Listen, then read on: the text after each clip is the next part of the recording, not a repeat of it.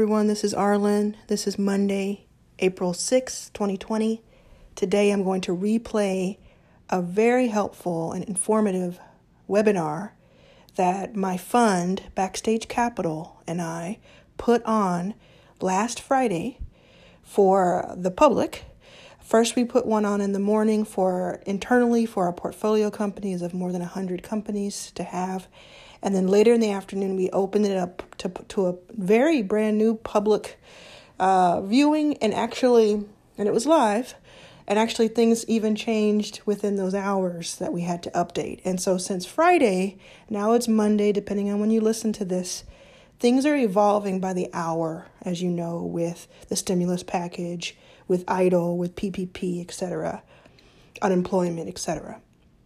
Please check the latest information before you move ahead. Listen to this episode with a grain of salt. There is a ton of information in it. A lot of it is still relevant. Some of it has changed. There is an accompanying deck that you can look at, very thorough, at itsaboutdamntime.com/resources. This deck was put together by Revel, by Martin and Gina, the people that you'll hear talking in this webinar. And it is updated to the very most recent information as of today. And we will try to keep it as updated as possible. But check it out. Have a listen. It's packed full of information. And when you're listening to it, I would suggest go to the website right now. Go to itsaboutdamntime.com/resources. Open up the deck as you listen to this, if you can, on your laptop, your phone, your desktop. And it'll make things even more clear. And if they say something on the audio that's a little different than what you see on the page, it's because it's been updated since. All right, everybody. Just trying to do the best we can to keep everybody updated. I'm certainly no expert, but I wanted to go to an expert. So I'm taking you to Revel CPA, and I think Martin and Gina with their cool names. If you're a Martin fan, you know what I'm talking about. And I thank you for your information, your expertise, and your thoughtfulness in this time.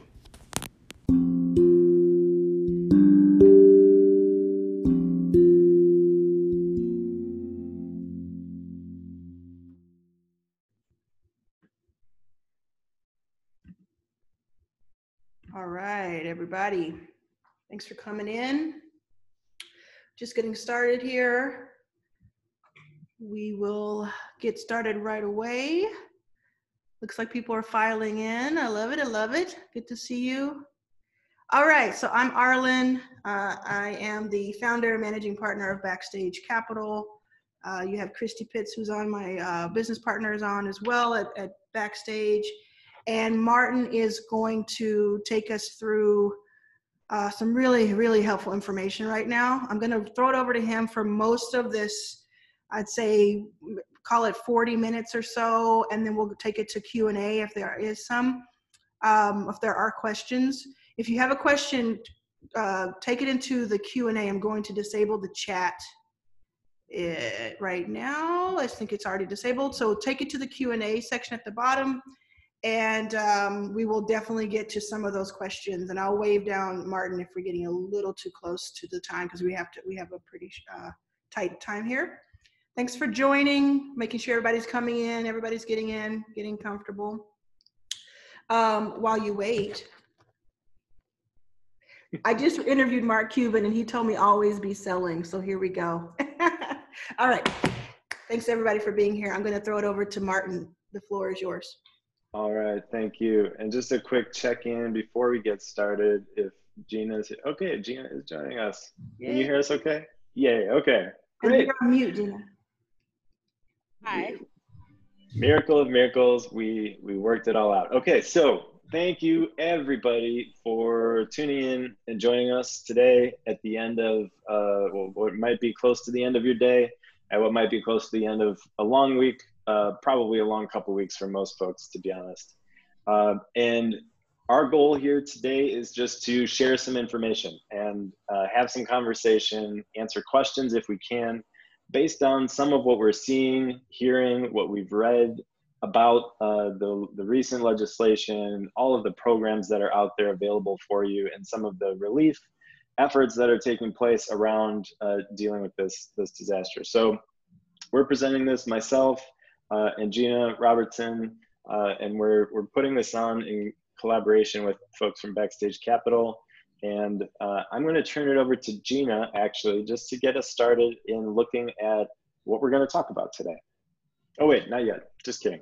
Before we do that, a little about us. So Rebel CPA, very quickly, is an accounting firm.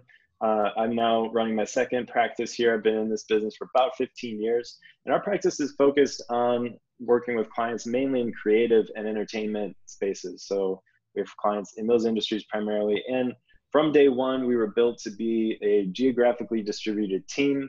So we've been fortunate in the way of not having to pivot too hard in this new reality that most of us are living in, because we are a virtual practice and we interact on Zoom.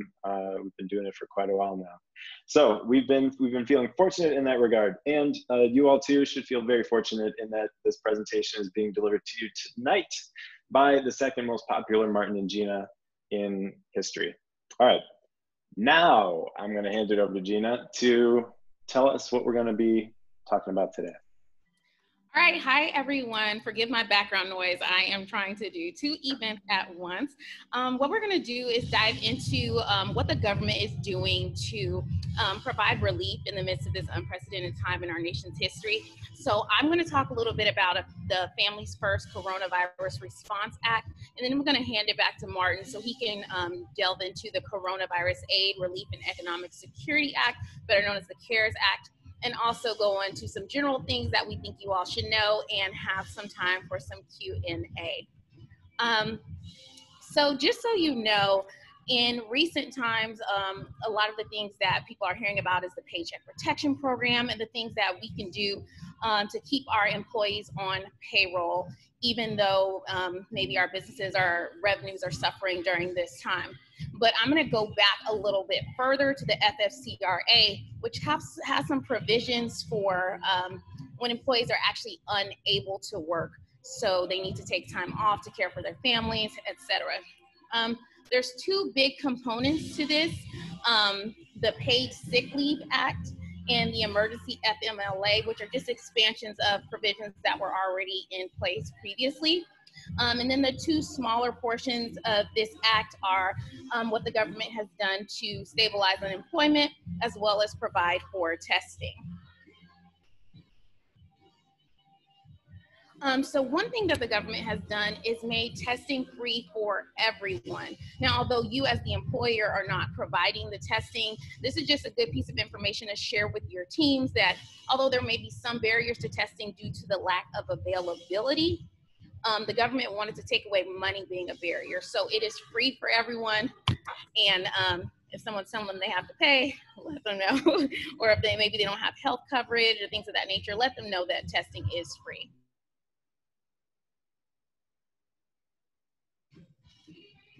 All right, the next piece of this is what the government has done to stabilize unemployment. So as we know, unemployment is handled on the state level and it's an insurance fund. So what's happening is because we're reaching this unprecedented level of unemployment in our nation's history, those funds are being depleted very quickly.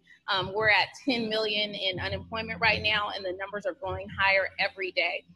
So what the government's done is push this funding back into the states to replenish these amounts and also providing incentives for states to waive the waiting period and make it easier for people to access this unemployment funding. All right, and going into the bigger pieces of the act, sick leave provisions have been expanded. So now there's 2 weeks of paid sick leave minimum and a minimum of 2/3 of the employee's pay. Now that is capped at $511 per day for 10 days or a maximum of $5,110 per employee. What's going to happen is that your business will front load these costs, and then the government at the end of the payroll quarter will essentially reimburse that money to you in the form of a payroll tax credit. Now, here's where it gets good. Previously, sick leave had some very narrow requirements for what qualified as sick leave, but this has been expanded so the person can be sick themselves, they can be caring for a sick family member, they can be home because their kids are home because of school closures. Maybe they can't find childcare, or under any other type of government or medical quarantine. Now, if these expanded sick leave laws do present a hardship for your business, you can request an exemption from these expanded laws. One key thing to note is that this is for times when you are not able to work or your employees are not able to work. So there shouldn't be any remote working going on or any type of part-time working going on. And like I said, the eligibility has expanded. So not only what you can be home for, but also those who are self-employed, those who are freelancers are now able to participate in paid sick leave, where previously they were excluded from that. And those calculations are coming. All right, the next big piece of this is that FMLA has been expanded. So now there are 12 weeks of covered FMLA leave. 2 of those are unpaid. Now this is an area though where we can get a little double dipping going on, and your employees can take 2 weeks of paid sick leave during those 2 weeks of unpaid FMLA leave. And then of course the next 10 are paid. It has to be at least 2/3 of the employee's pay, capped at a max of $200 per day and $10,000 max per employee. And like the expanded sick leave provisions, this is something that you as the employer would front load, and then the government would reimburse this to you in the form of a tax credit at the end of the quarter.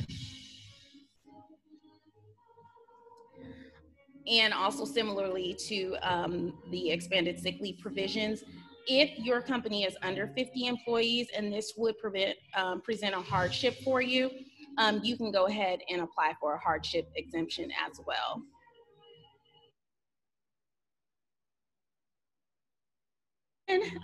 If you're self-employed, freelancer, these provisions apply to you. So go ahead and take advantage of that. You definitely want to consult with your payroll department or your HR department and make sure that as people are taking advantage of these, they can counsel you and guide you so that they're catering to the specific nuances of your company and your team.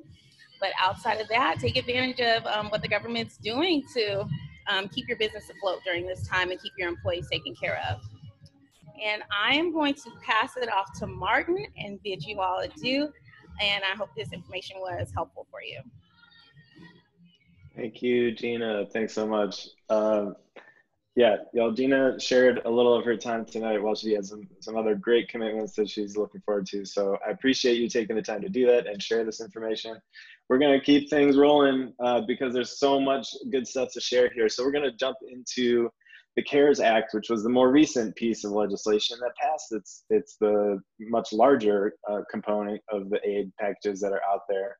And it has a lot of facets to it. I read personally the 800+ page bill the other day, and we're not even going to cover all of it, but I did want to share with you not only the parts that affect business owners and self-employed folks, but I wanted to share a couple things that are just personal benefits to individuals out there, because they also apply to you as a business owner.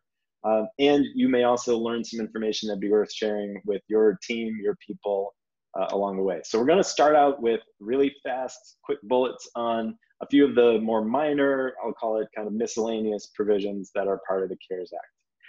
And the first one is relating to student loans. So student loan payments, federal payments only, not ones that are direct with a bank, but federal student loans are deferred until September 30th. And separate from that, employers are able to pay for student loan payments for their employees up to $5,250 per employee, and that'll be excluded from the employee's income. Normally, that's a taxable benefit to the employee, but in this case, they're going to exclude that. The next one, charitable contributions. So ordinarily, folks are only able to write off a charitable contribution if you itemize your deductions. In other words, if they're higher than the standard deduction. But in order to encourage charitable giving and recognize the folks who are making an effort to do that this year, they're giving up to $300 of quote unquote above the line deduction, which means that it's deductible for anyone. Employer Social Security tax. So Social Security tax is combined with two pieces. It's a combination of the amount that gets withheld from an employee's pay, and then that second part that gets matched by an employer. And in this case, the employer piece of Social Security taxes, they are allowing you to delay over the rest of this year, and to, instead of paying them as you go throughout this year, to pay half of the 2020 employer Social Security tax January 1st of next year, and then the balance of it, the other half of it, December 31st of next year. So they're pushing those two payments out, half at the beginning of next year, half at the end of next year. Net operating losses. For any business, individual that has an potentially Schedule C NOL that you're carrying, or any corporation that's got an NOL on their books, a net operating loss, if they have losses arising in 2018, 2019, 2020, rather than only being able to carry it back 2 years, you can now take that loss and offset it up to 5 years back. So if in the last 5 years you had any years where you did have to pay tax based on a profit, you'll be able to roll that NOL backwards, file an amended return, and claim a refund. We also had an increase in the net interest deduction. So the cap on the amount of interest deductible for corporations has come up from 30% of EBITDA to 50%. So that's in recognition of the fact that a lot of companies are going to have to borrow up right now, and they want to help at least make that interest deductible. Also, any existing SBA borrowers. So if you currently have an SBA loan and you go to the SBA folks that you're working with currently, they will be able to fast track you in what they call an express bridge loan of up to $25,000. And they're doing that because they already have the relationship with you, they know your business, and they're allowing this to be fast tracked separate from the other programs that we were talking about here. Carrying on, this is kind of a personal bullet point, but mortgages, so any federally backed mortgage, if it's an FHA loan, they are allowing a 6-month forbearance on all FHA mortgages if you ask for it. So this is one of those provisions that it's not going to happen necessarily automatically, but if you reach out to your bank and ask them to do this for you, they are supposed to initiate a 6-month forbearance. Just know that while that's happening, interest will accrue, nothing extra or any penalties related to it, but interest will be accrued and then I would imagine tacked on to the back of that loan. So it's not a balloon payment, it's not due all at once, but they're going to just keep the interest rolling and then have you continue on with your regular payments once the 6 months are up. There's also a provision that puts a 4-month freeze on any evictions and any late fees related for renters. So now this is a renter provision. So for the next 4 months or the 4 months following the signing of the bill, there's a freeze on evictions and putting out late fees for late rent.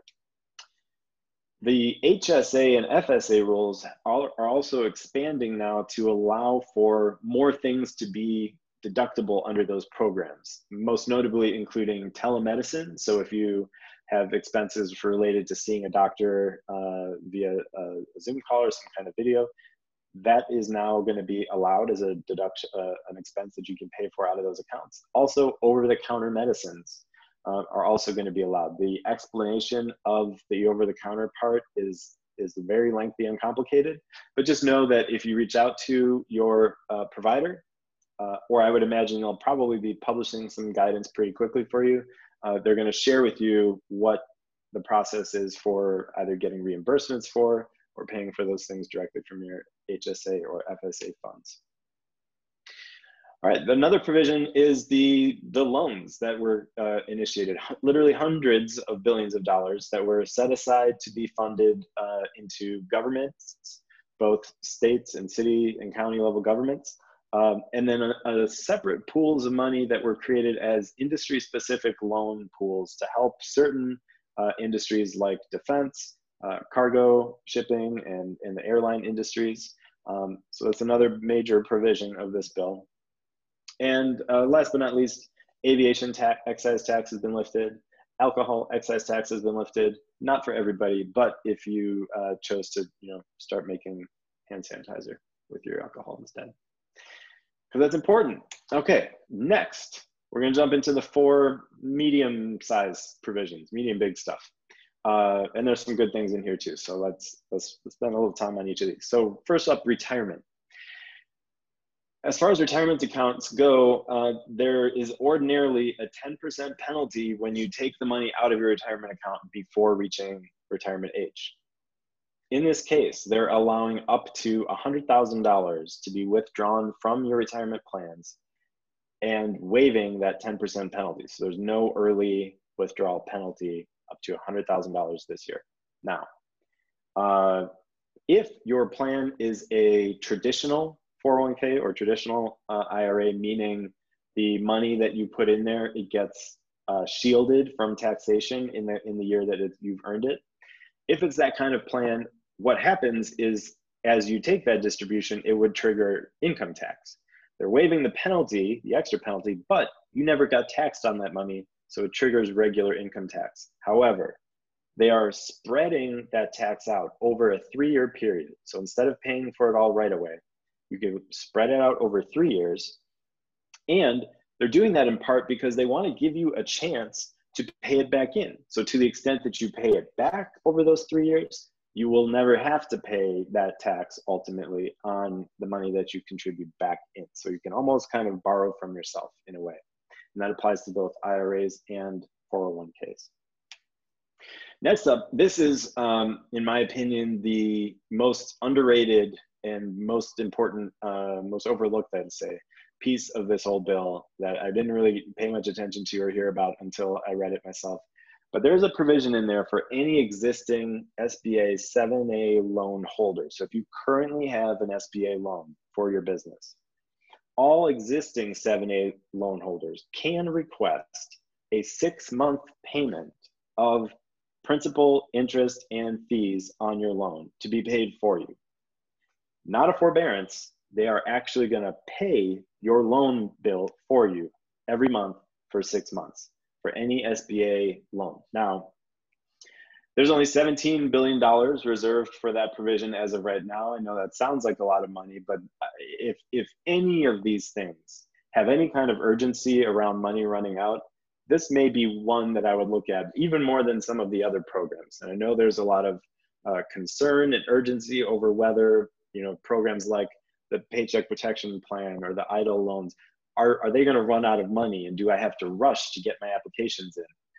And all I'll say is, if you have the time to put these applications in, to pick up the phone and call your banker or send the email to the person that wrote your 7A loan, and try to move down the field a little bit with these things, that's great. And if you don't have the time, I can't promise anything. Nobody knows what the future is going to hold. But I would imagine that if they look at the response to putting these provisions out there and they see how much people need these programs and these plans, that I could only imagine a new bill would come down the pipeline soon that would further extend some of these programs that have been that are so helpful for folks. So 7A loans, if you have a loan, make sure you reach out. I know some of our clients that have these loans have already heard from the lenders saying that they're basically almost automatically putting them in for this. So that's one to just follow up on, make sure you get the help there.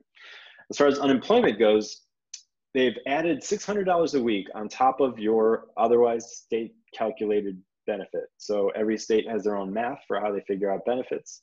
But the federal government is adding $600 a week on that, and it's also extending from whenever your benefits would otherwise run out based on the state rules.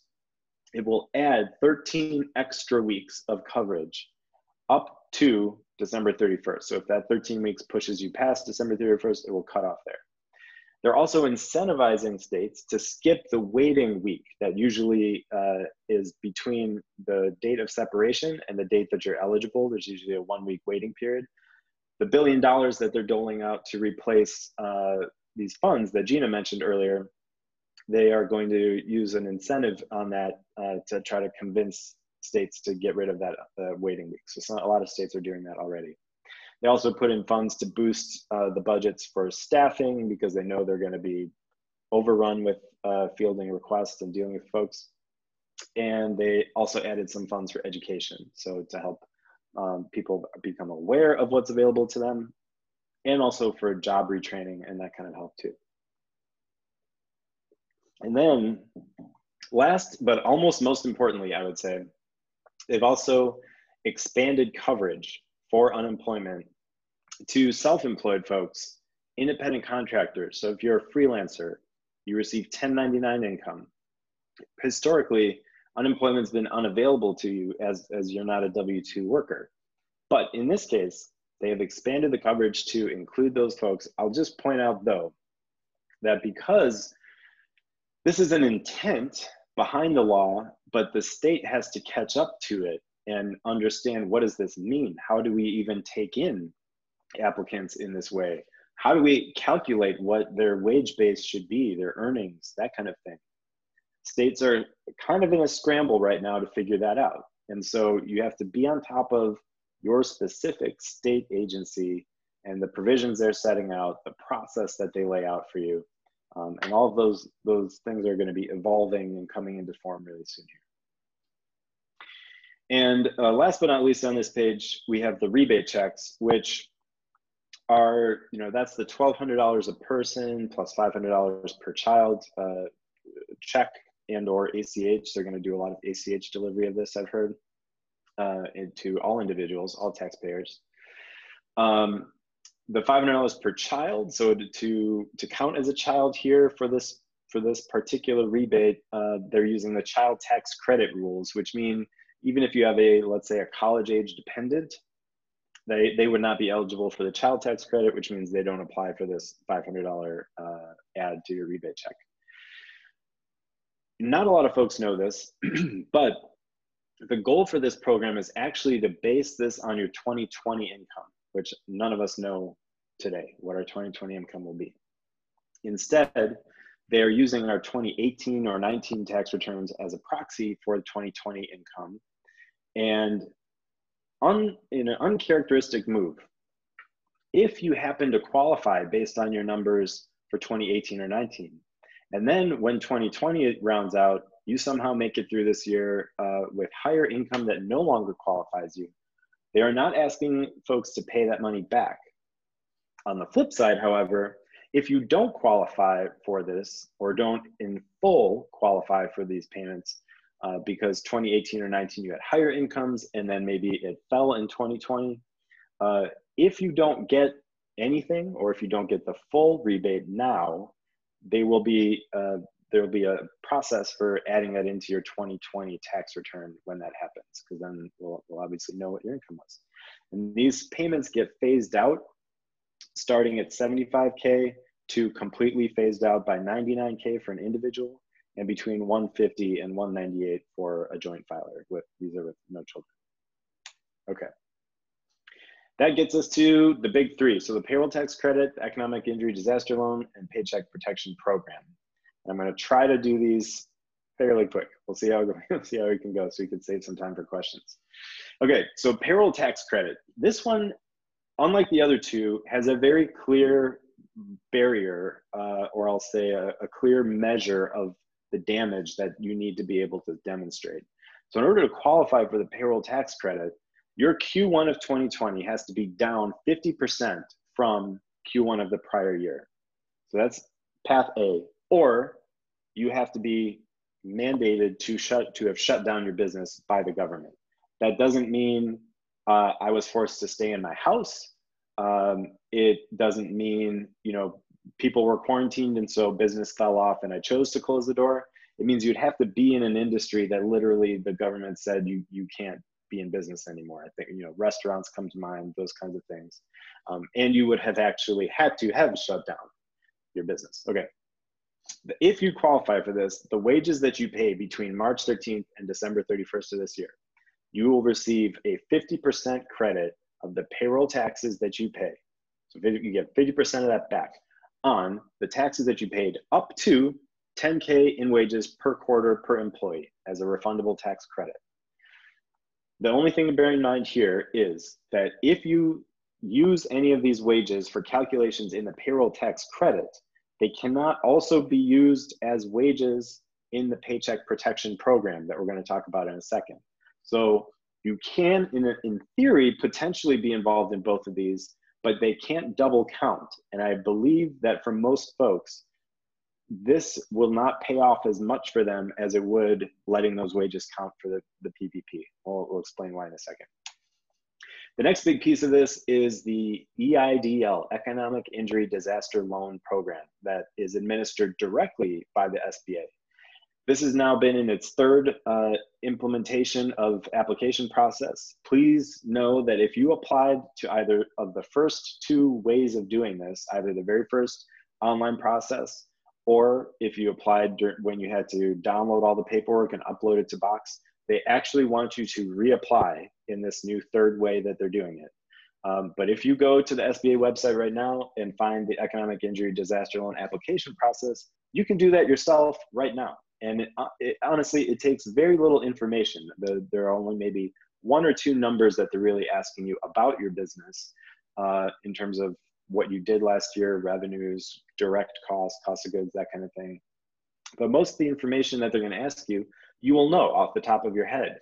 And in putting in this application, you're going to be considered for loans up to $2 million, 2.75% interest for nonprofits, 3.75% for profits, with up to 30-year payment terms. So a long road of stretching out these payments that are going to make the monthly payment pretty manageable.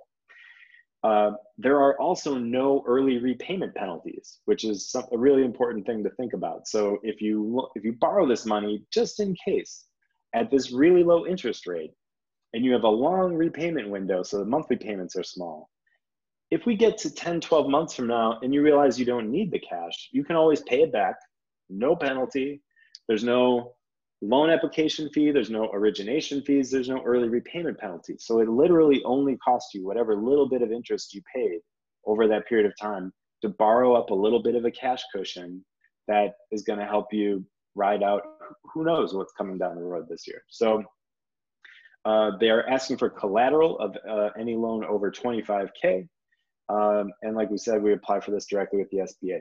Last but not least, when you do this application, one of the very last steps in the process is they'll ask you to check a box. Do you want to be considered for a $10,000 advance of funds from the Economic Injury Disaster Loan? If you check that box and you are approved to get this $10,000 advance, they have not specified how they're figuring out who gets it and who doesn't. But what they have said is for those who qualify and get that $10,000, they are going to let you keep the money, even if later down the road you end up not qualifying for the loan itself, or you choose to just walk away, you don't like the terms, you will be able to still keep that $10,000. So as far as I'm concerned, if you have a business, a nonprofit, if you are a self-employed person, a freelancer, whatever the case is, put your application in. For 15 minutes of your time, you could wind up with $10,000 in your bank that they are not even counting as taxable income. So it's pretty huge. And then last of these big pieces, we have the PPP, the Paycheck Protection Program. This is the big one. So loans in this case are up to $10 million with a 2-year term and 1% interest. The main thing here is they're trying to give you a loan that they're calling a loan, but in reality, as long as we meet some criteria, it's likely that a lot of this will be forgiven and you won't have to pay it back. The way they're calculating this amount, unlike the EIDL, so the EIDL process, you're not able to say how much you want, right? You're going to give them information about your business. They tell you how much they think you qualify for. In this case, the PPP has a specified formula. It's 2.5 times your average monthly payroll expenses, which yes, includes contractors, up to how 100K a year annualized amount for any of your wages or contractors. We're going to talk, I want to really break down that payroll expenses formula in just a second. But so 2.5, imagine they're going to take 2.5 times your payroll, okay? If in the first 2 months after getting the loan, you spend all of that on payroll, mortgage interest, rent, utilities, or even health insurance for your people, right? If you spend it on that much. So if you think 2.5 times my people cost, right? If I've kept up my people cost and I still have the same amount, they are going to cover 2 months of that for you and even a piece of your rent, utilities, and other expenses. Just know, and so when that gets forgiven, they write that off the amount that you owe back, and that loan forgiveness in a uncharacteristic, unprecedented kind of move, that loan forgiveness is not even going to be considered income. So they are literally paying those bills for you with no tax consequence to you at all. That's a huge advantage. This forgivable amount, though, is reduced by the amounts that go over a 25% or higher reduction in your overall compensation. So if you have made significant cuts to your payroll compensation overall scheme recently, like if you have just recently started doing that, that could take down, not entirely, but in a percentage, in kind of a pro rata way, the amount that gets forgiven. When in doubt, please apply. Just apply for all of these programs. They are trying to work with and cover more folks than ever before, especially freelancers, self-employed, Schedule C filers. You know, they've historically been forgotten in these kinds of programs, and there was specific intent that they wanted to make sure you were covered under these bills. So please try. I hear so much frustration from my clients, and they think they know where, and the banker says, yes, call me. And then they get there and they say, no, we're not ready yet. I know there's a lot of things up in the air. It's very fluid. The banks themselves are trying to wrestle with the laws and regulations and guidance about this all changing. It's been evolving every day almost. But hang tight, hang with it. There will be help. And even if you don't get in right away, don't give up. There's going to be a lot of opportunities for you to continue pushing through here. A last few just general notes before we jump into the Q&A. Tax filing extensions are available now, not only federally, but to many states also. So on the last slide here, and we'll find a way to potentially share these slides, but or on our blog. So it's a link to our blog where the very first post we have that's at the top is a list of resources, including a list of all the states and what they're doing relative to tax filing deadlines. So many of them have adopted the same rule that the IRS has, which is they're pushing everything back from April 15th to July 15th. Also know that there are people who work at the SCORE and SBA offices around you locally in your community who are available to help. They're probably fielding a lot of requests right now, but they are there and they're trying to make themselves available. They're hosting webinars. They're doing that kind of thing. So if you're not currently on their email list, it might be a good time to do that. Try to get some more information to you, coming into your inbox as soon as it's available. Also know that banks are really trying to work with customers. That some of these things you have to pick up the phone and ask for if you want help with the mortgage, if you want help with your 7A loan. But they're trying to do that. And if you reach out, you're going to be able to find more help than you think. Many other industry, national, statewide, and city programs as well. So on that same blog post I mentioned before, we tried to catalog as many of these programs as we could. Some of them are state specific, some of them are regional, but take a look. And if nothing else, get out there and search for additional programs near you or based on your industry that you operate in. There's a lot of stuff out there. And last but not least, when we talked about payroll expenses, I said that I was going to try to clarify some of this. So based on how payroll expenses is defined in these laws themselves, and this is specifically in the CARES Act. So this is how it pertains to the EIDL program, to the PPP. What they mean when they say payroll expenses is W-2 wages up to 100K per person, health plan expenses for the employer, retirement plan expenses for the employer, state taxes that are corresponding to somebody's wage. So mainly that's going to be state unemployment and a couple of miscellaneous things. Contractor pay. So if you're paying a 1099 contractor, self-employed individual, that would work. Again, up to 100K, and your self-employed earnings, again, up to 100K. So if you are the owner of an S Corp, right, it's your W-2 wages, but not your draws. That's not a self-employed form of earning. If you're a partner in a partnership, if you're a general partner, then generally all business profit, your share of it is going to be considered self-employed earnings.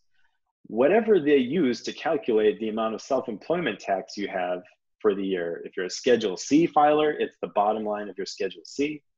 Partners in a partnership, those kinds of things, you're going to take up to 100K a year and add that in here. So any business, your payroll expenses, when they ask what is my average, they want the total of all of these things, right, for the year, and then you divide by 12.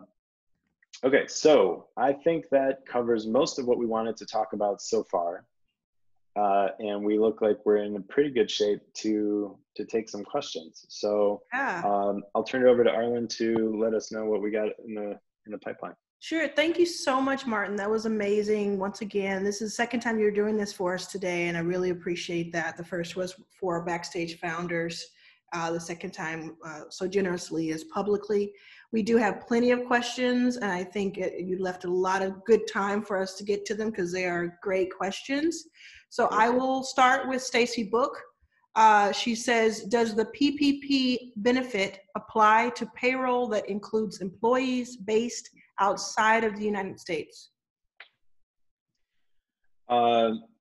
If the entity that you're paying from is a US entity, then yes. Once you get into controlled groups where if you, for example, use a foreign payroll service, a PEO, that kind of thing to handle the payments over there, then those would not apply. But if you are a US based entity paying people, then yes, it would still apply for folks who are abroad. I also want to say before we get into the rest of the questions, if someone has a company and wants your services, do you have any space? Because you are my accountant, I should mention that. You are the accountant for a couple of my companies. Do you still have space? And if so, how do they reach you to just learn about that? Yeah, so down in the bottom right corner there, you've got our name, Revel CPA. You can check out our website, revelcpa.com. We are right now at a point where we are taking names on a wait list, which you can sign up for right on the site. So come check us out, get to know a little about us. And if it feels like something you're interested in down the road, you have a mechanism there to just put your name in the list, and we'll get back in touch with you soon. Great. And just so you know, we're not getting any affiliates or anything like that. It's purely to be helpful. Emily wants to know, if you are a startup that is pre-revenue, what resources are available?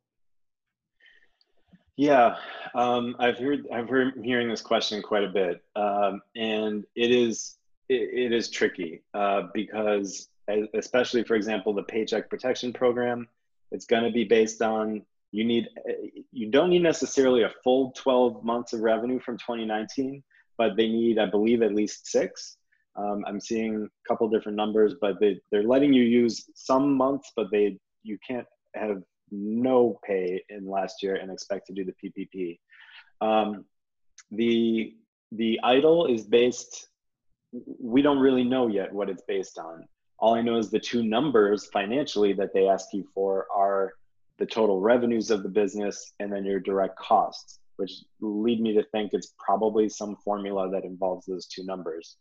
Being pre-revenue, I would say, those programs in particular may not be available to you, but I would reach out to local SCORE offices, SBA offices, and also industry associations that are actively raising money. You could easily qualify for a citywide program, that kind of thing, as well. So keep an eye out for those broader topics. Thanks, Martin. Austin Vance wants to know, are paid sick requirements additional or minimums? For example, say we offer 1 week of sick now, do we need to offer 1 or 2 weeks additional? So that's a great question. And it's, they are setting the new minimum bar. So if you already were going to do up to that, up let's say half of it, as the question stated, you just need to do the extra 1. Now, in order to qualify for the rebate, right? Because the idea here is that the government is trying to help pay for some of that sick time or family leave time to you. It would have to have taken place now, more recently. So in other words, if someone took their first week of sick pay a long time ago, and they're now only taking that next one, then that first one would not qualify for that assistance. But you would do the other 1 week. Okay. So we want to make sure there are people that have come in since you started talking. A lot of people came through. And so Nicole wants to know, just kind of very foundationally, how do you apply for the EIDL, for the EIDL? Yeah, that's a great question. The SBA website, so if you go to sba.gov, at the very top of it, there's a big red bar. It has links for you for coronavirus relief aid. And the site is, their website changes not even every day, every few hours. And they're constantly trying to reorganize things and make it clear. I think it's pretty clear right now. They have the main programs laid out. The Paycheck Protection Program is there, and then you will see a big block with information for Economic Injury Disaster Loan, EIDL. You click that, you follow it through for a couple clicks, and you will get to it's an online application.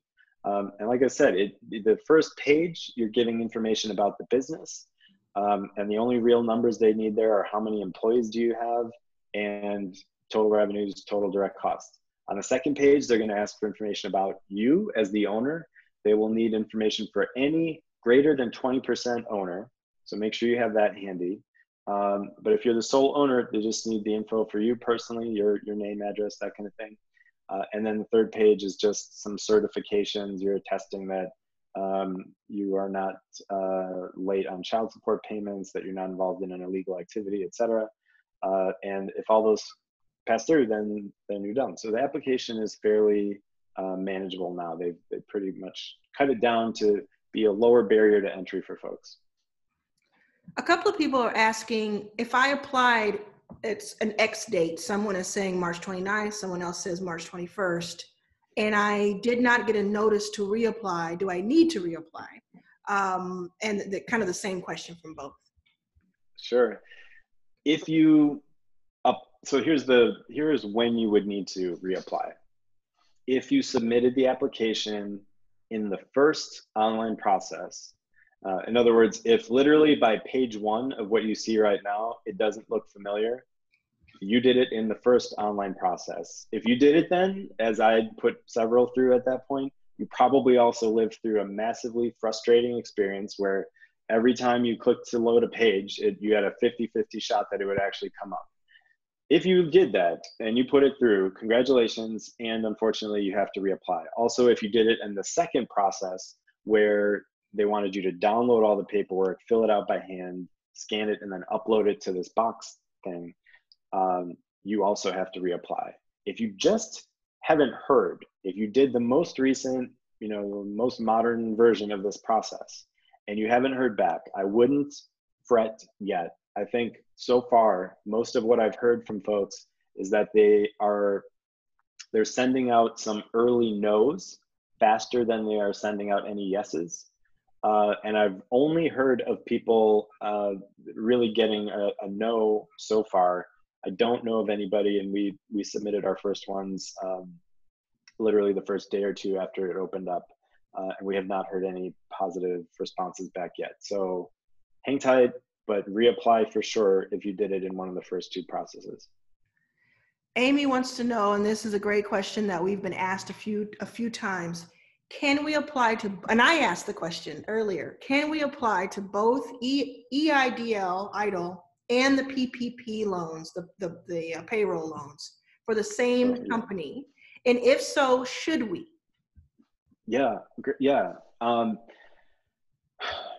Should you, that gets into, personal questions about how much debt you want to take on, but I'll just share with you my general thoughts for whatever it's worth. And I have no major expertise. That's what I do, is try to help folks navigate this. So I would say, and what I've been advising most of my clients, is to take advantage of as many of these programs as you can.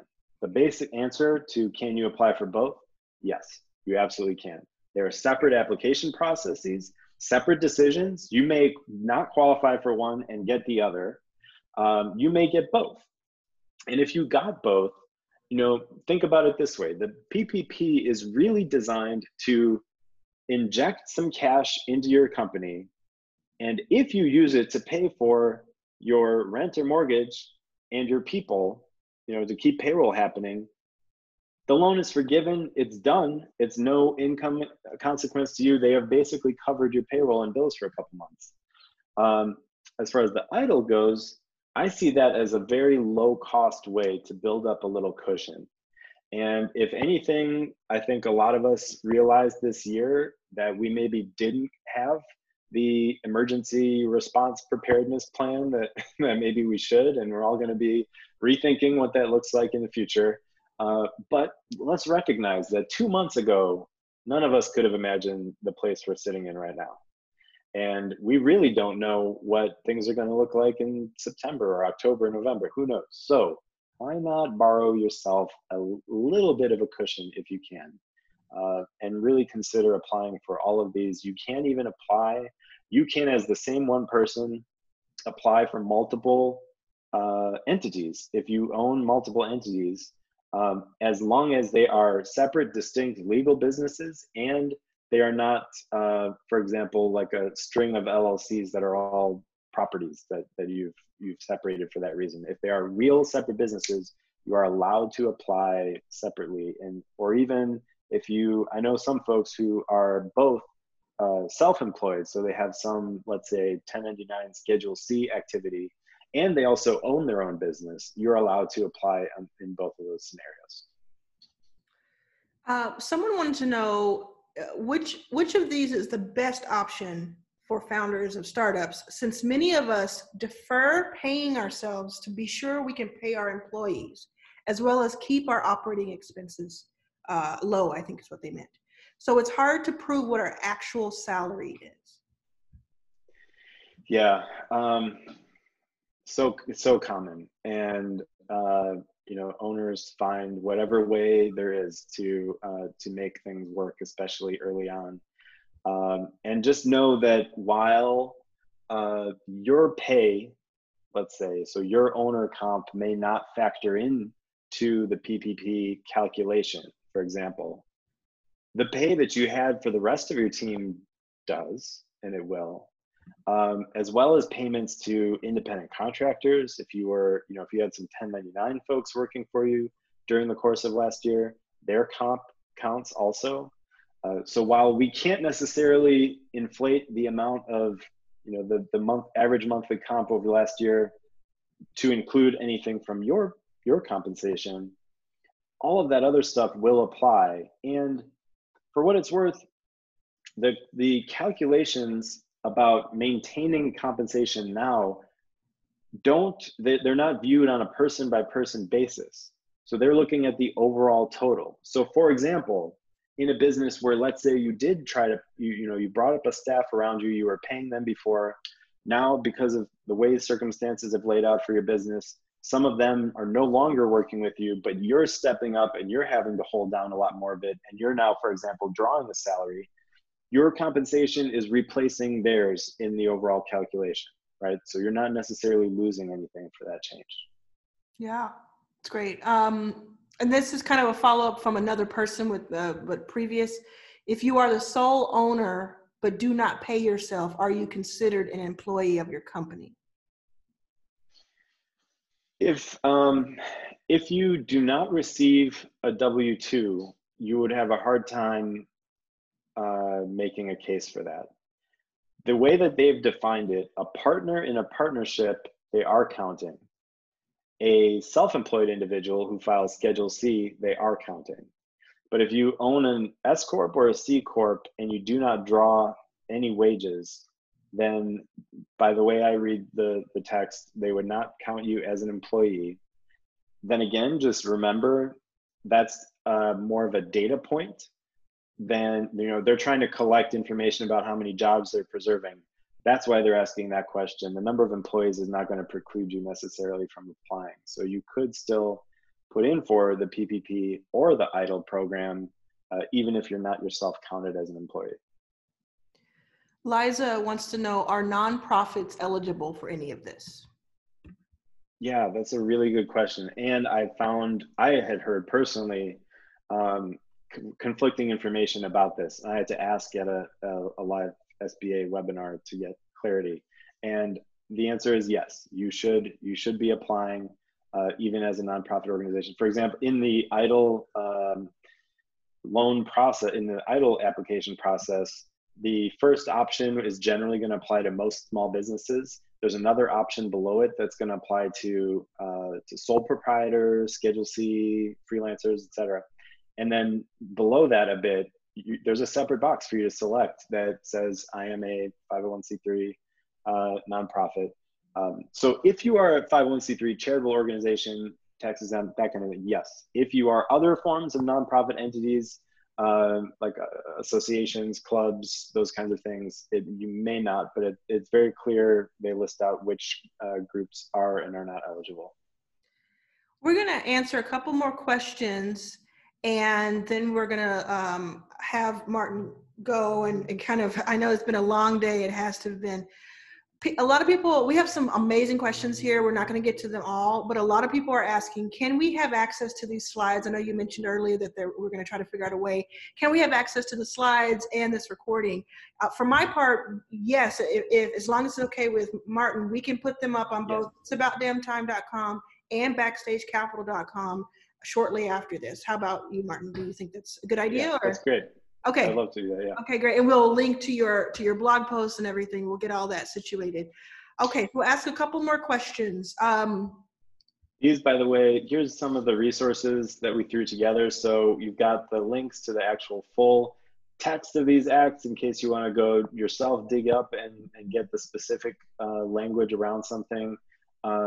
Just, a lot of people, the folks that are working at the bank, at your HR department, we're all learning and trying to figure out how to navigate this. So sometimes it does take actually sitting down and doing a little homework. Look up it's readable. You can get through there. We also have a link directly to the EIDL application here. We also have a link to not the actual PPP application necessarily, because like we said, that loan is being serviced by banks directly. So you're going to apply directly with your bank. But the SBA has put this stuff out, which is a package that's meant to help you prepare all your information ahead of time. So if you want to work ahead, be ready to go as soon as your bank opens the door for this, you want to use this link, get your papers together. There's also a link to that blog post we talked about, and then a PDF that we put together to help owners think about, if I'm feeling a little bit shaky, like the ground's sliding out beneath me, what are some really practical steps you can take that have sprung out of conversations we've been having with our clients? 5 steps you can take to kind of chart a path forward again. And what we can do is email this out to all of the participants who you had to register to see this or hear this. So we will email this directly to you. I think that's a great way to do it. Let's close it out by asking this question that I've seen a couple of times throughout the webinar. And I've had it too. A lot of banks are not taking on that PPP loan. They're saying, nope, can't do it, or it's too early, or we don't understand it, or we just don't want to take it on. Well, I guess the big question is, how does one, if their bank is not letting them do it, where do they go for this type of thing? How do they apply? Okay. It's an important question without a really easy answer, but I'll share some of what I've come across so far. it's true. There are banks who have said the government is asking us to move too fast on this, and at the same time changing the rules all the time. So we don't really know how to put this thing together for you. So either it's maybe too risky for us to do it, or we just literally can't figure out what they want us to do. And that's happening at some banks, both big and small. When it comes to banks that are saying that they will do this, that they'll serve the PPP loans, most of the time they're requiring that you have a pre-existing relationship. Some banks are requiring that you have it. Some banks are saying we are going to prioritize our pre-existing relationships with customers. So I know, for example, Bank of America requires you to not only have an existing checking account, but also they need you to have an existing lending relationship of some kind, be it a loan, a line of credit, a credit card, something. Bank of America is requiring both. Chase, on the other hand, is requiring just a checking relationship. Some other banks are saying, hey, you can get in line, but just know that we're going to serve our existing customers first. So the SBA used to have, until earlier this afternoon, a part on their website where you could plug in a zip code and it would spit out the banks near you, banks and lending institutions near you, where they are working with folks. For some reason, that's gone now. It may come back, we can hope. But the best place to start is with the bank that you currently have a relationship with. If they're not doing it, keep checking back to that SBA site to get information about places. Hopefully they'll get that finder back up and you'll be able to search for places near you. I'm seeing a lot of like community lending organizations, sometimes the smaller credit unions. They're the ones who are taking on folks who they maybe haven't had an existing relationship with yet.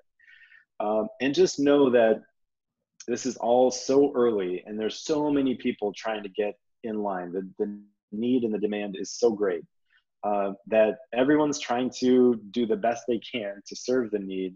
And it's going to be an evolving process over time. So as we get more information, we'll be sharing that out with folks. I'm sure Arlen will be as well on her platforms. And keep an eye out, keep looking for those channels, and just know that if it's not your bank, there are other options, but it may take a while because banks are trying to find a way to prioritize.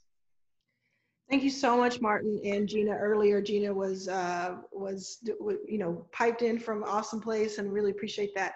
Thank you for all the information. This is free and just accessible, and this is the day that we wanted to hear all of this because it's so much to deal with. You read 800 or so pages to give us that information. Really appreciate it. If you're here, you signed up, we will get this to you. It may not be today because we're going into the weekend, but we'll get it to you as soon as we can. We'll also have this recording. I'll put this up on Your First Million, the podcast, and you can check it there. We'll get this online so that you won't have missed out if you came in later than the start. Again, want to thank Martin, want to thank Christy for helping, and try to get some rest this weekend, Martin. Yeah, thank you. Hey, everybody, take care of yourselves. The first step in that 5-step process I was telling about is just let's recognize that this has a real toll, and we all sometimes try to be superheroes for our team, for our people, for whatever, and let yourself have a real experience of this, and don't take it out on yourself too hard. So maybe we all need a little rest this weekend. Yes, exactly. Thanks for throwing this together too, Arlen. Appreciate it. No problem at all. Thanks, everybody. We'll see you very soon. Hey, it's Arlen. I hope you enjoyed this episode. I hope it was informative for you. Remember, you can go to itsaboutdamntime.com/resources and get the actual deck that was created for the webinar. You can download it, you can forward it, you can use it for whatever you need. It is the most up-to-date that we have as of Monday, April 6th, and we hope that it's helpful to you. Thank you again to Revel, CPA, Martin, and Gina for making this happen.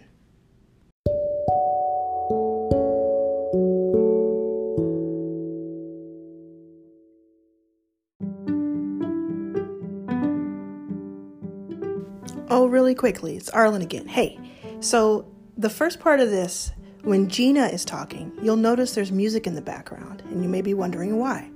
Gina was actually at her church, stepping to the side. They were doing a remote recording with just a few people at her church so that the entire church could stay at home. And she was doing it right in the middle of this event because she was helping us out on a Friday night. So that's why you'll hear this extra music in the background while she is talking for the first 5-10 minutes or so. Okay, see you later.